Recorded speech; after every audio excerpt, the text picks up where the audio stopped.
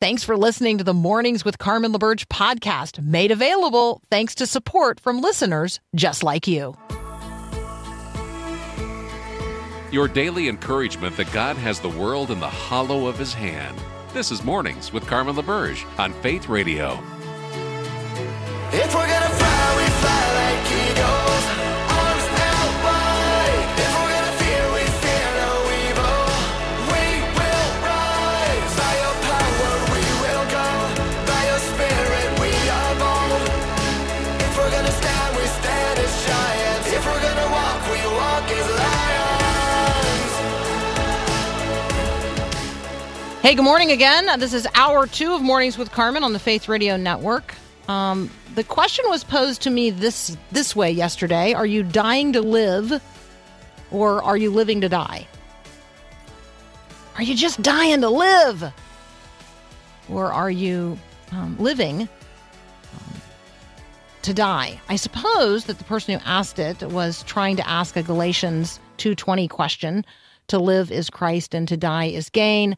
It is no longer I who live, but Christ who lives in me. And the life that I now live, I don't live unto the flesh. I live, as a vessel of the Spirit of Christ. So, but what they attached was a conversation that Yair Rosenberg had with his dear friend Amir Tibon. And so I want to share it with you today. Yair Rosenberg is a religious Jew. He lives here in the United States. He is a journalist and he writes, and he's got a lot of friends in Israel. And he posted this conversation, and so I'm going to share part of it with you here this morning. Yair says, when I first heard that Israeli civilians were being massacred in the country's Gaza border, I thought of my friend Amir Tibon. I'm going to say it's Tibon. I might be mispronouncing it, and if so, I am so sorry. Amir, says Yair, is an exceptionally talented journalist, fluent in Hebrew, Arabic, and English, has devoted his life and his skills to humanistic coverage of what we often consider to be a dehumanizing region of the world. His writings, he makes a long list of them then in his piece. He says, on Sunday, I didn't know whether he was alive or dead. Tibon lives in Nahal Oz. It is a small community bordering Gaza. It has no Iron Dome missile defense to protect it. That's because it's right there on the border. And on Saturday, Nahal Oz was one of the communities that came under mortar fire from above and then was invaded on the ground by Hamas terrorists. During their incursion into Israel, we now know Hamas murdered more than 900 Israelis, brutalizing and kidnapping many others, most of them civilians. 2,400 Israelis were wounded. The death toll continues to rise.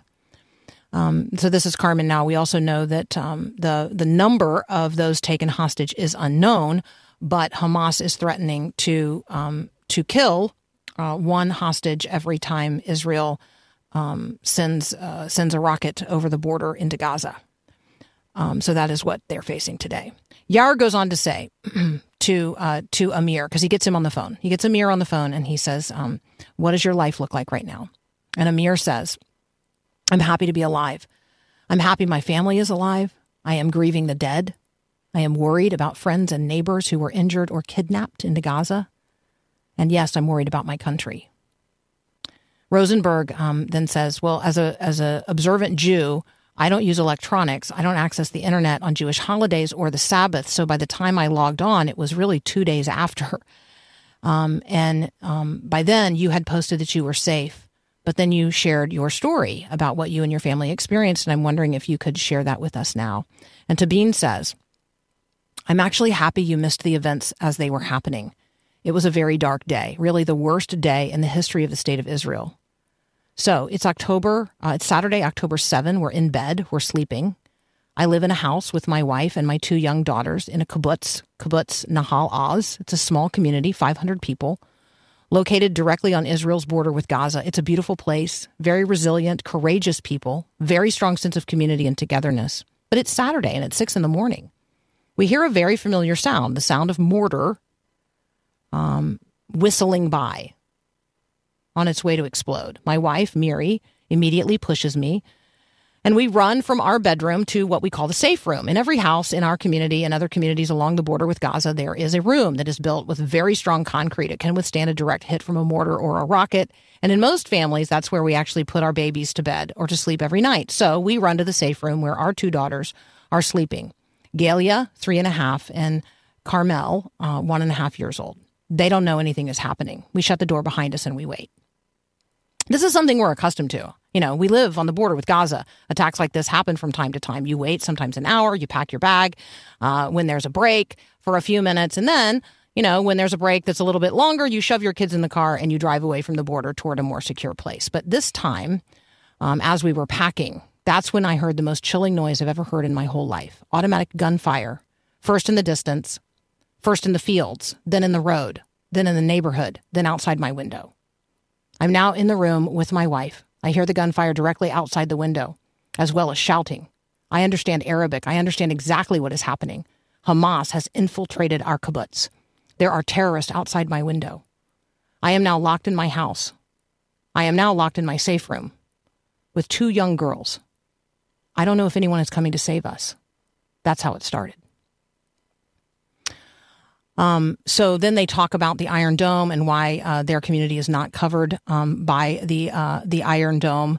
And then he says, so we're locked in our safe room, and we hope that the locks will hold when the terrorists come. He said that's what happened in our case. We're sitting there. The power had gone out. We are now in the dark. The electricity stopped just a few minutes after the gunfire began. I recognize we have no food in here. We did have some water. But then I am telling my 1.5-year-old and my 3.5-year-old, you have to be quiet. You have to be absolutely quiet. Not a word. You can't cry. You can't talk. It's dangerous. My little girls were absolute heroes. They waited silently in the dark. For 10 hours, they did not cry. Somehow they understood. Maybe that's not the right word. But somehow they felt how serious we were, and they trusted us. In the beginning, we had cell reception. A short time later, there was no cell reception at all. But in the meantime, I had texted my parents, there are terrorists outside. I had also taken the time to call a colleague and a friend who is a veteran military affairs correspondent for Haaretz. And he told me, I told him, Amos, there are terrorists outside my house. They might even be inside my house. And Amos said, the scariest thing I'd ever heard in my whole life. Yes, I know, but it's not only in your kibbutz. It's not only in Nahal Oz. It's all over southern Israel. It's all over. It's in cities and towns and kibbutz and villages. Thousands of armed Hamas fighters have infiltrated our country. They have taken our military bases. And I then realized, if that's the situation, no one is coming for a very long time to confront these terrorists and to save my family. That's when Rosenberg asks, how did you ultimately give out? And that's when Taban gives the testimony of calling his dad. We'll pick up on this story a little bit later in the hour. But right now, we have our friend Bret Nicks waiting to join us from the Christian Medical and Dental Association. So we'll jump into that conversation next. You're listening to Mornings with Carmen.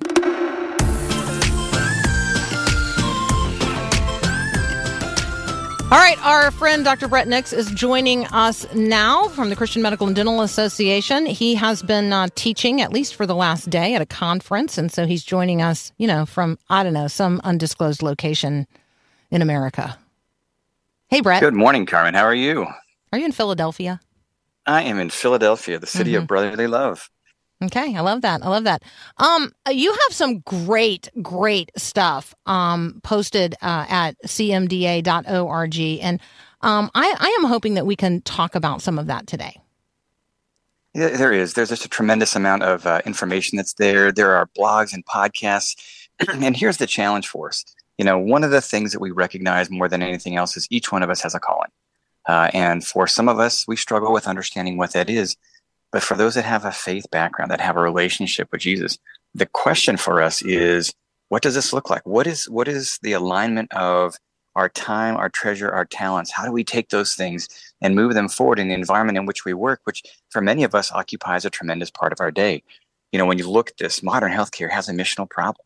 We think about it in general. This isn't the interface. It should be the interface of what your faith background is, as well as your practice. Medicine has become highly transactional. And in that transactional space, it is rarely relational. And we talk about this to the nth degree about how important establishing relationship is for ourselves, for our family, and for our community, and recognizing the simple fact that medicine is supposed to be about the patient. It's not about the payment. It's not about the doctor, the hospital, the insurance companies, and the bureaucracy that we deal with on a latest day-to-day basis. It's about the ability to say, how does the relationship that I have, the faith that I have, transcend this and allow me to practice in a manner such that I engage with my patients in a way to share the love of Jesus.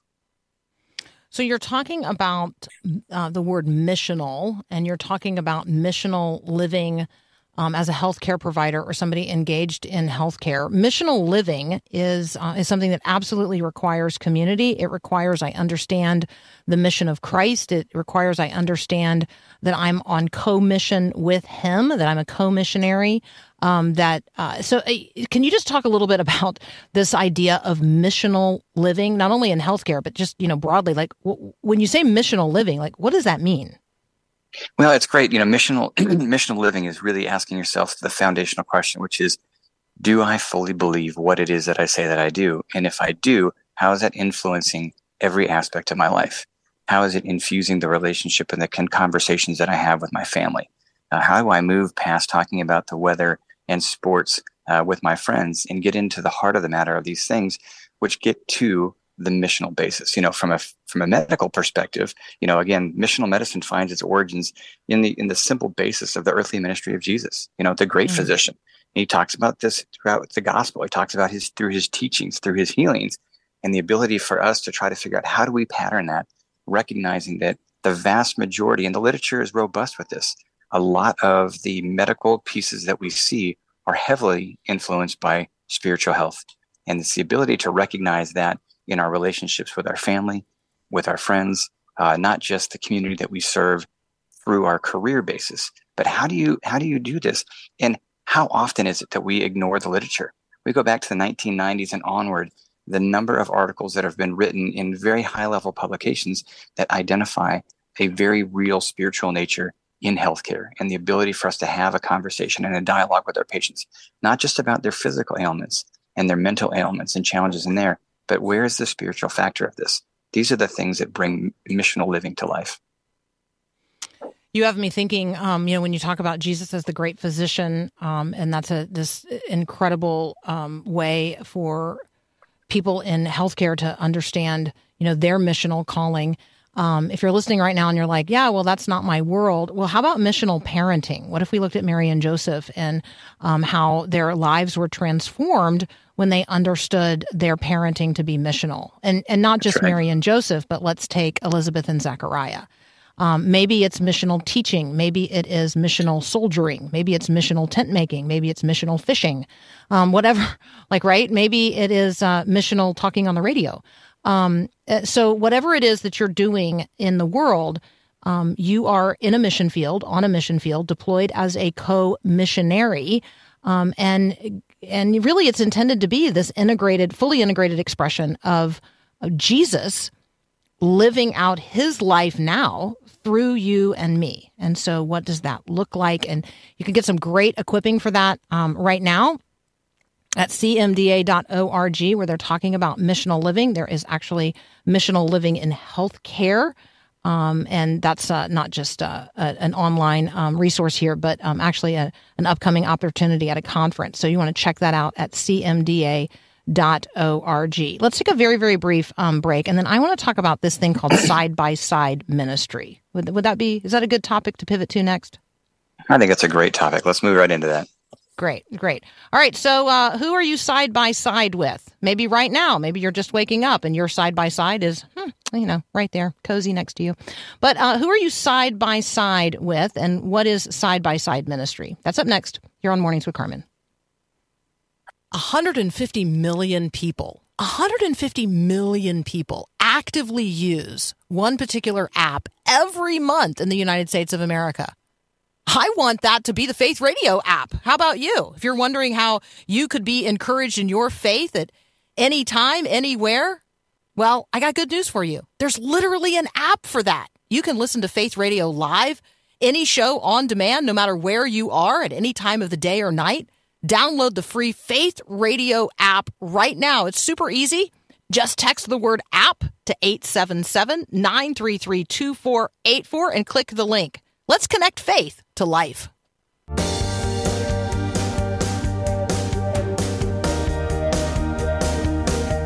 We're continuing our conversation with Dr. Bret Nicks. You can find him online at bretnicksmd.com. We're talking today about some resources posted at the Christian Medical and Dental Association website, cmda.org. Bret, what is side-by-side ministry? So side-by-side ministry within CMDA is a community of people that come alongside each other, women specifically in this circumstance, because recognize being in a medical marriage brings unique sets of challenges that many people just don't understand. I will be honest with you, while my wife is a nurse, being married to a physician, let alone one like myself that has a passion for global ministries, at earlier stages where I would be traveling and helping to not just care for individuals in developing countries, but help to establish early program development in specialties that didn't exist. That had me on the road a good bit, and I felt that to be my calling. And again, my missional calling specifically, as we just discussed. The challenge with that, however, meant that many times that left my wife alone. It made her not understand, how is this calling a positive thing if I'm not there to continue to reinforce our marriage? And so this was created, goodness gracious, back in the late 80s and bloomed since that point in time, such that these side-by-side ministry chapters exist in about 90, almost 100 communities across the world, where women that are married to men that are in the healthcare ministry and healthcare practice can connect, can come alongside each other. They can be in relationship with each other, but pray alongside each other to encourage them to understand the value proposition of being that relationship. Yes, this is an example of women coming alongside women. There are other organizations, even within CMDA, where if there's the husband who's married to a wife who is in the medical field, there's opportunities for men to come alongside each other, not directly through side-by-side, but the same type of relational support and dialogue to talk about the things that we know to be true. How difficult is it to be married to somebody who many times their practice of medicine takes a tremendous amount of their time, and sometimes it feels as if that is their priority, even when it may not be, just because of the amount of time that is given. First of all, I love this. Being a medical spouse obviously has unique challenges. We would recognize that, like being a missionary spouse, being a pastor's spouse, I think that we recognize some of those unique situations and callings. And so let me just say to you right now, if you are, because of your own lived life experience, that as a Christian in a marriage, there are unique challenges and opportunities because of what your spouse does day to day, hour by hour, what they're passionate about and what consumes their time.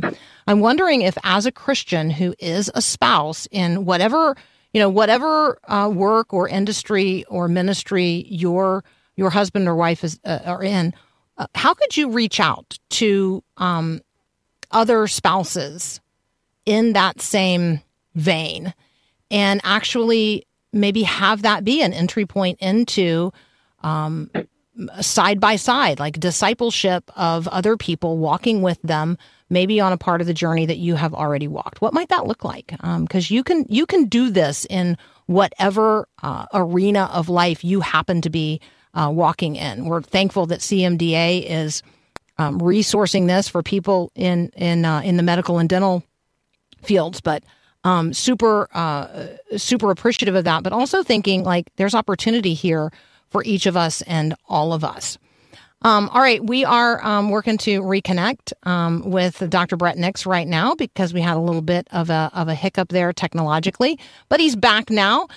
So, Bret, I'm wondering if we might pivot now to this conversation about childhood bereavement. You guys have some incredible resources posted on this as well.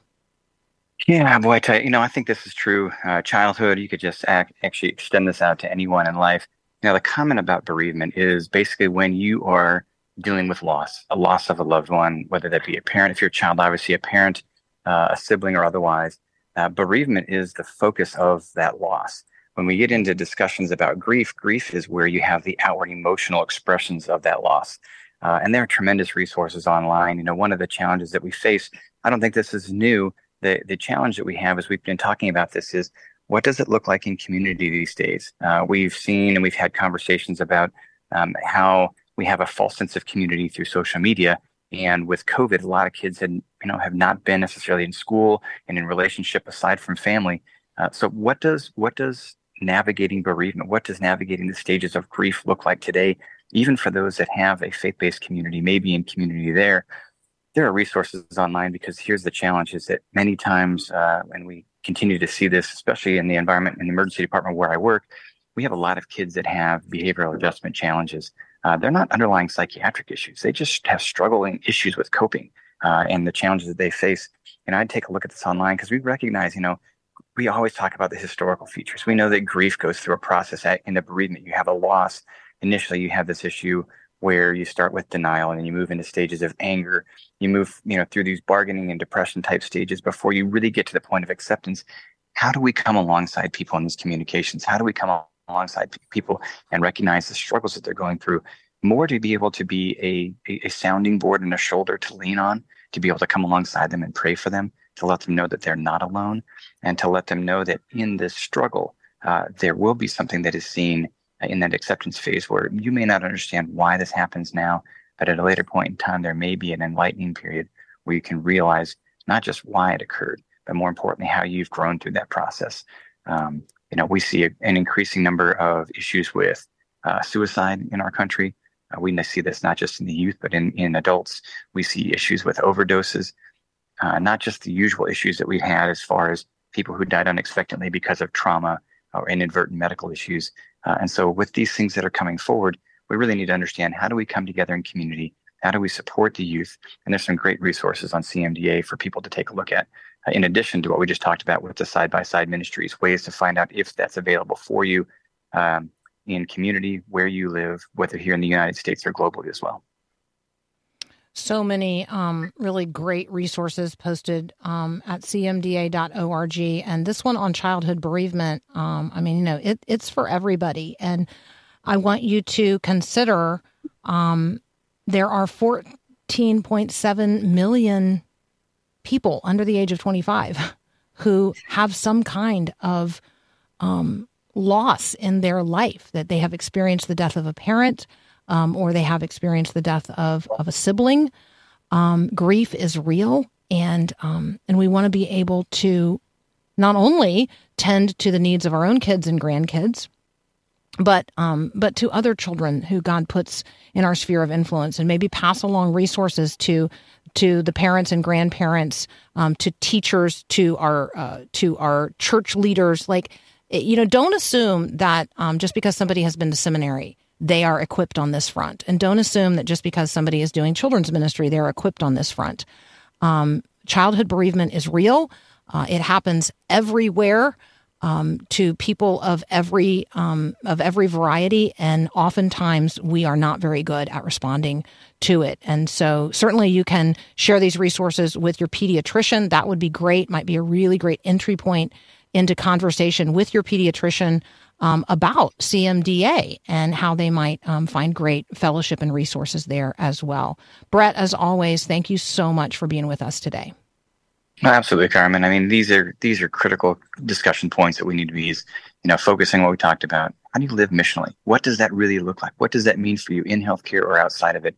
Are you in community? Are you side by side with those that will support you through struggles, in addition to your spouse, your family that you have? Who are those that you have drawn close? And recognizing, like we talked about with the issue with bereavement, knowing how to help someone who's grieving is incredibly difficult, especially as they're going through this loss.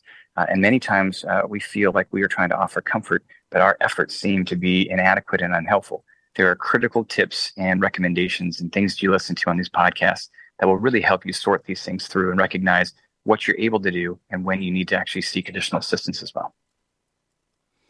That's Dr. Bret Nicks, and the resources we were talking about today at cmda.org.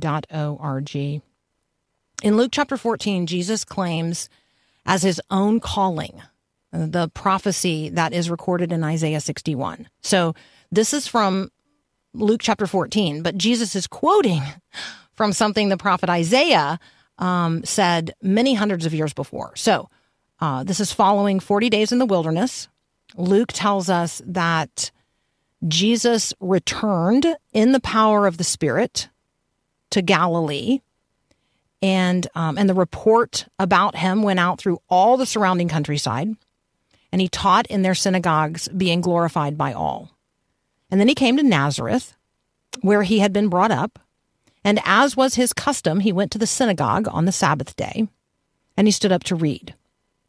The scroll of the prophet Isaiah was given to him. He unrolled the scroll and found the place where it was written, quote, "The Spirit of the Lord is upon me, because he has anointed me to proclaim good news to the poor. He has sent me to proclaim liberty to the captives and recovery of sight to the blind, to set at liberty those who are oppressed, to proclaim the year of the Lord's favor." Luke then says he rolled up the scroll. He gave it back to the attendant, and he sat down, which, by the way, is the posture of the teaching rabbi. The eyes of all in the synagogue were fixed upon him. And Jesus began to say to them, "Today, this scripture has been fulfilled in your hearing." So let me ask you, friends, does Jesus still do that today? Is Jesus still good news to the poor? Is Jesus still liberating captives? Is Jesus still making blind people see? Is Jesus liberating those who are oppressed and imprisoned in every kind of darkness? Is the year of the Lord 2023 a year of the Lord's favor for people walking in darkness, addiction, fear? Julie Seals knows the answer to those questions is yes. Because in Jesus, she has found all her hope and her salvation. All My Hope, next with Julie Seals. You're listening to Mornings with Carmen.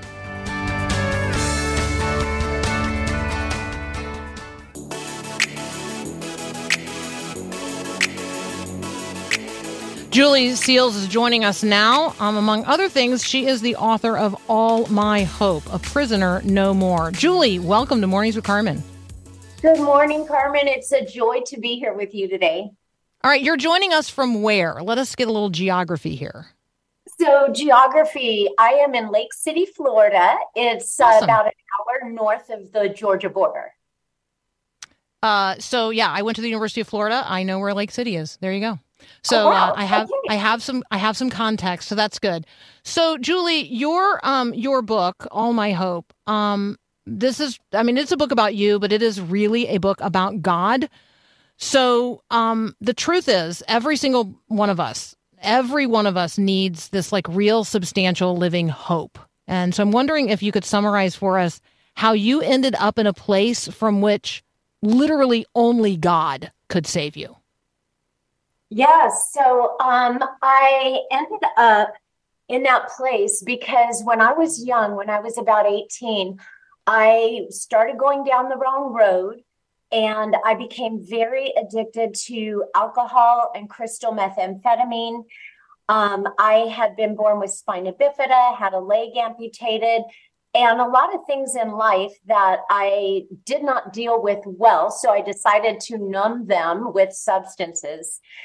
And it just took me down a long road, basically on a journey to hell on earth. At my lowest point, I was living as a fugitive on the run in Mexico with a meth lab in my bathroom. And the Mexican federales were raiding my house. And there were attempts made on my life. And it was in that desperate situation when I had lost custody of my only son and I literally had nobody left in my life and no hope, that I cried out to God and asked him to become the center of my life, or I was going to be lost forever. The next day I woke up and I didn't feel like God heard me because nothing seemed different. And the Mexican mafia came over and asked me if I would take drugs across the border for money. I didn't think God heard me. And so I said, why not? I don't care if I live or die. But God did hear me when I cried out. And as I was taking 4 pounds of methamphetamine across an international border into the United States, instead of walking through to the other side, I walked up to a U.S. Marshal with a gun, and I told her what I was doing, and I turned myself in. And I was arrested and went to federal prison in San Diego, California. And that is where I met Jesus, when a prison ministry volunteer came in and convinced me that no matter what I had done, that Jesus Christ loved me. Yeah, this is such an incredible story of redemption that people are like, is this a movie script? Is this real? Did this really happen? Is this person legit? Right? This is quite the harrowing tale. And I feel like there are so many threads here that we could pull. I think let's do this, because I know we have friends listening who have children and grandchildren. They have nieces and nephews. They have the children of friends who are trapped in addiction, some of them for decades. Yes. And so I just think I want to ask this question. I'm going to ask it in a straightforward way. Is real transformation, real liberation, real healing, is that possible? Is there real hope for the person who has been slowly dying for decades from the road of addiction? Do miracles really happen? Yes, miracles really happen. God is incredible. His power can transform anybody, no matter how deep the pit they're in. And so I think that when we talk about this, you are this beautiful living testimony. So first of all, thank you, Julie, for being this magnificent living testimony of the truth. Again, we're talking with Julie Seals. Her book is All My Hope: A Prisoner No More. I know you're wondering where you can connect with her. That would be Julie Seals, SEALS, julieseals.com. Julie, the subhead of your book is not lost on me, A Prisoner No More. I'm wondering if maybe you will talk with us about what that means. Yes, well, a prisoner no more. Really, we can be a prisoner and be on the outside of a prison. We don't have to be inside of an actual physical prison to be a prisoner. And when I surrendered my life and my heart to Jesus Christ, when I was in federal prison, I had years of depression and anxiety and self-hatred and shame and guilt just wound up around me and holding me captive. And when I gave my life to Jesus and asked him to forgive me, and I was weeping and just completely devastated over who I used to be, his love came flooding into my heart. And I knew that I was forgiven, and I knew that I was loved. And all of a sudden, it was like all of that darkness broke off of me. And I had more joy inside that prison because I was free on the inside than I had ever had in my years of running and doing drugs. I think sometimes, Julie, it's just hard for people to imagine that going to prison is like the best possible thing that could ever happen to a person.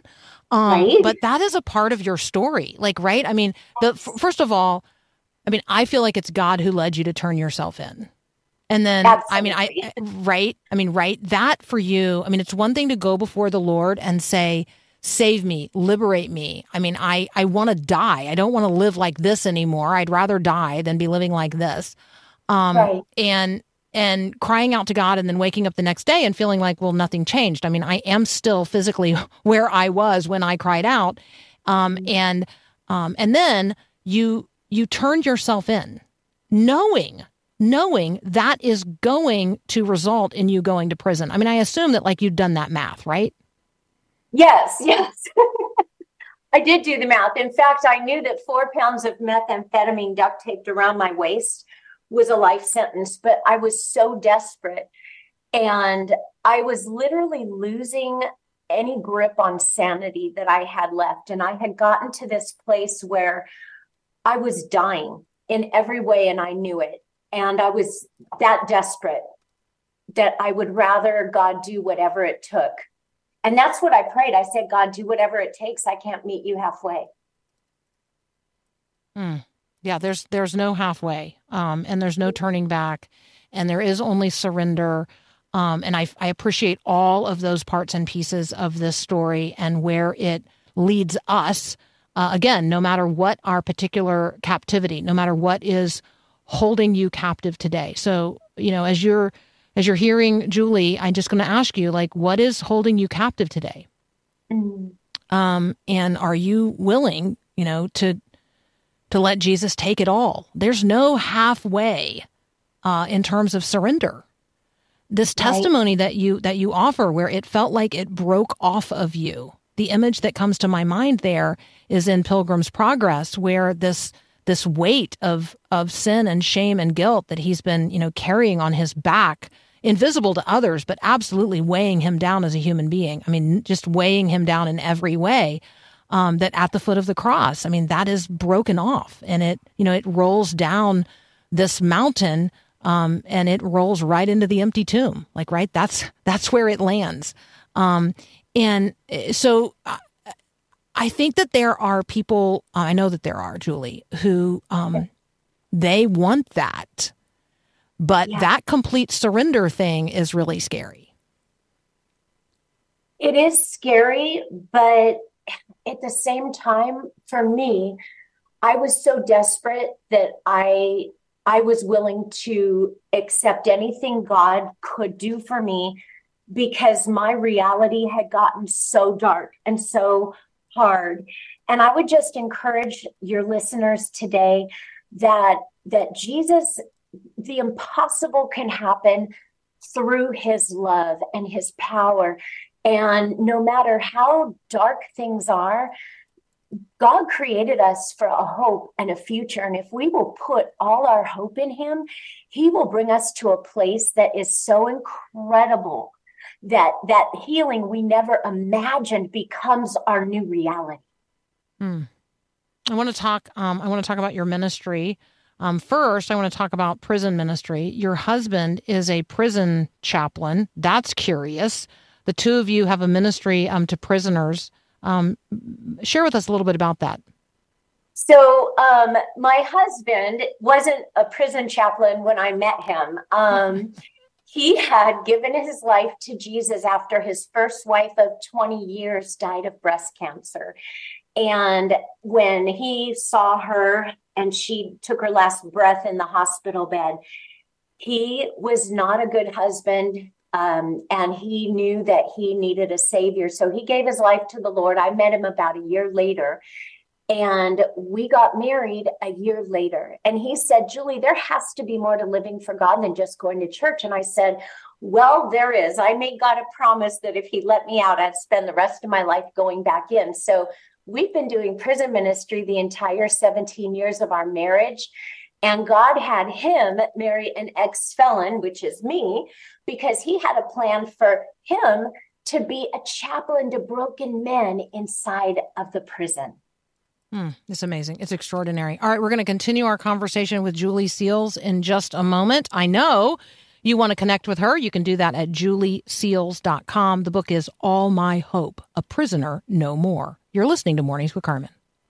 Thanks for listening to the podcast of Mornings with Carmen. As you know, this is a rebroadcast of the live radio show carried on the Faith Radio Network. There's a lot going on at Faith Radio, tons of free resources just waiting for you and for you to share with others at myfaithradio.com. How does that all happen? Well, it happens through listener support. So Faith Radio, Mornings with Carmen, all available because of listener support from listeners, well, just like you. If you're a supporter, thank you so very much. If you'd like to become a supporter today, just visit myfaithradio.com. And again, thanks for being a part of what we do every day at Mornings with Carmen.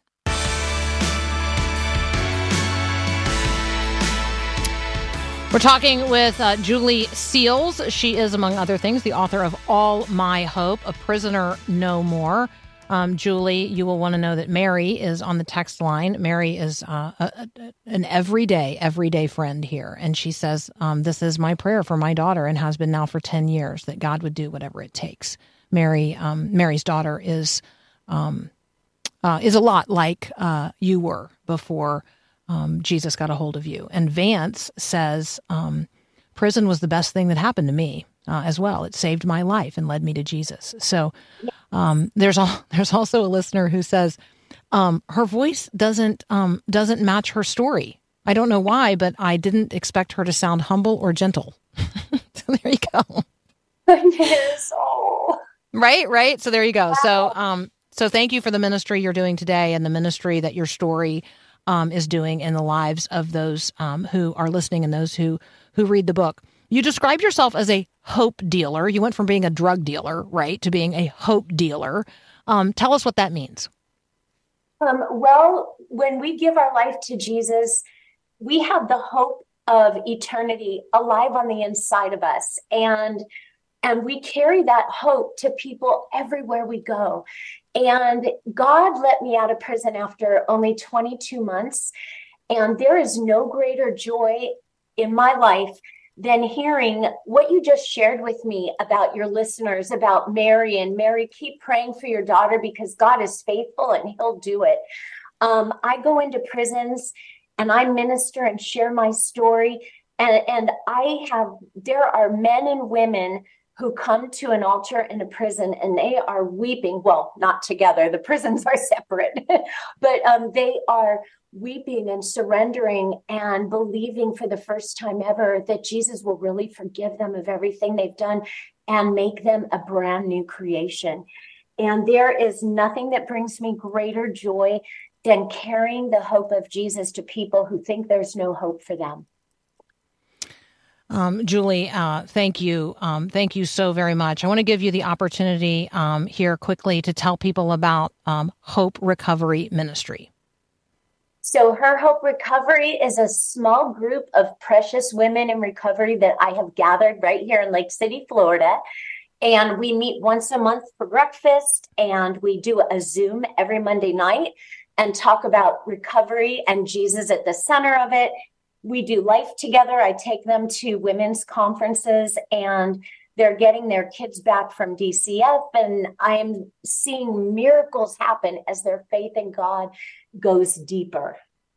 I just love that. You guys, you can connect with Julie and all of the resources that we've talked about. You can be equipped for this kind of ministry to engage, right where you are as well. All of it at Julie Seals, SEALS, julieseals.com. Julie, thank you so much for being with us today. Thank you so much, Carmen. It's been an honor. Yeah, likewise. What a pleasure. What a pleasure. All right. Lots of you texting in. Hey, what about the rest of the story? You know, we left the T-Bone family sealed up in their safe room, in their house in the kibbutz on the border with Gaza. And he had called his dad. And you say, well, why did he call his dad? Well, his dad happens to be a retired general from the IDF. And he called his dad. His dad is 62 years old. He lives in Tel Aviv, which is, Israel's really small, so it's not that far, but it's still quite a distance. And he told his parents said, we are coming. We are coming. Now, ordinarily, it's an hour and 20-minute drive. Okay? So I want you to think about that. We are coming. So that promise of somebody coming to save you from the outside, the father making the promise to his son and to his grandkids, we are coming. But the hour and 20 minutes goes by and nobody comes. Of course, Amir says, of course, this is totally contrary to logic. It's totally contrary to logic. Who would drive toward what we were experiencing? Who would drive toward this hell? And then he tells himself, okay, I'm asking my two young daughters to put their faith in me. And now I'm going to put my faith in my dad. We're just going to put our faith that he's coming. I kept telling myself, that's what I have to do right now. I have to trust my father. My father is trustworthy. If he said he's going to come, then he's going to come. If he says he's coming to save us, he will do it. It was many, many hours later that my father finally arrived. Of course, it took a long time to hear the story of why it took so long. It's an incredible story in and of itself. So I'm not going to read all of the testimony. It's actually in the article in The Atlantic. We're going to die here. But let me just summarize it this way. they came across these young people as his mother and dad were driving from Tel Aviv toward the Gaza border so that they could liberate their own family. They would come upon these people, these young people walking barefoot in the street, covered with blood. They had escaped what we now know was the massacre at the music festival, and they would just load their vehicle with as many of these young people as they could and drive as fast as they could back in the direction of safety, and then drop them off when they saw somebody else that they could pass them off to. And so every time that they were making their way to liberate their own family, instead, they loaded their car with others and took them back to safety. And they did it over and over and over again until they came across some Israeli soldiers who had been wounded, and they picked them up. And that's when Amir's dad got a rifle because although he's a retired member of the military, unlike here in the United States where anybody can own an AR-15, you can't in Israel. But that's when he got one. And so he was armed when he arrived. And he also talked another person that he found along the way into going with him. And so that's how they arrived. That is how they arrived at this kibbutz to liberate their family. And so I'm going to just read the very end of this. He says, it's 10 hours in and we're starting to hear gunfire again, but this time it's two kinds of guns. And that's when I realized there is a battle, and it's a battle for us. We realize there's an exchange of fire. And so I tell my wife and I tell my babies, he's coming. Father is coming. He's fighting for us. Of course, it didn't come. They didn't come immediately. They went to other houses first, house to house, neighborhood to neighborhood.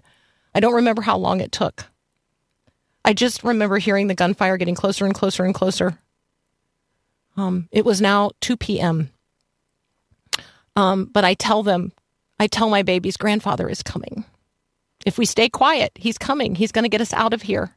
At 4 p.m., after 10 hours like this, that's when we hear the bang on the window and we hear the voice of my father.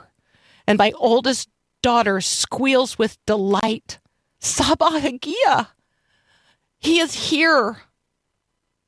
We all start crying, and that's when we knew we were safe. This is a testimony. Brothers and sisters in Christ, this is a testimony that help comes from the outside. This is how salvation works. There is a real enemy. He is really prowling around. We cannot save ourselves. We are trapped in the dark. Help has to come from the outside. And the Father who has promised has sent the Son into enemy territory to seek and to save the lost.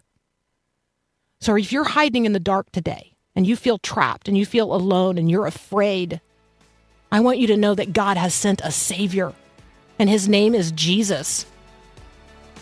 I want you to trust the Father today and let yourself be found. Let yourself be found. Let us be praying today. Let us be diligently pursuing others with the love with which God has pursued us in Jesus Christ. Have a great day, and God bless.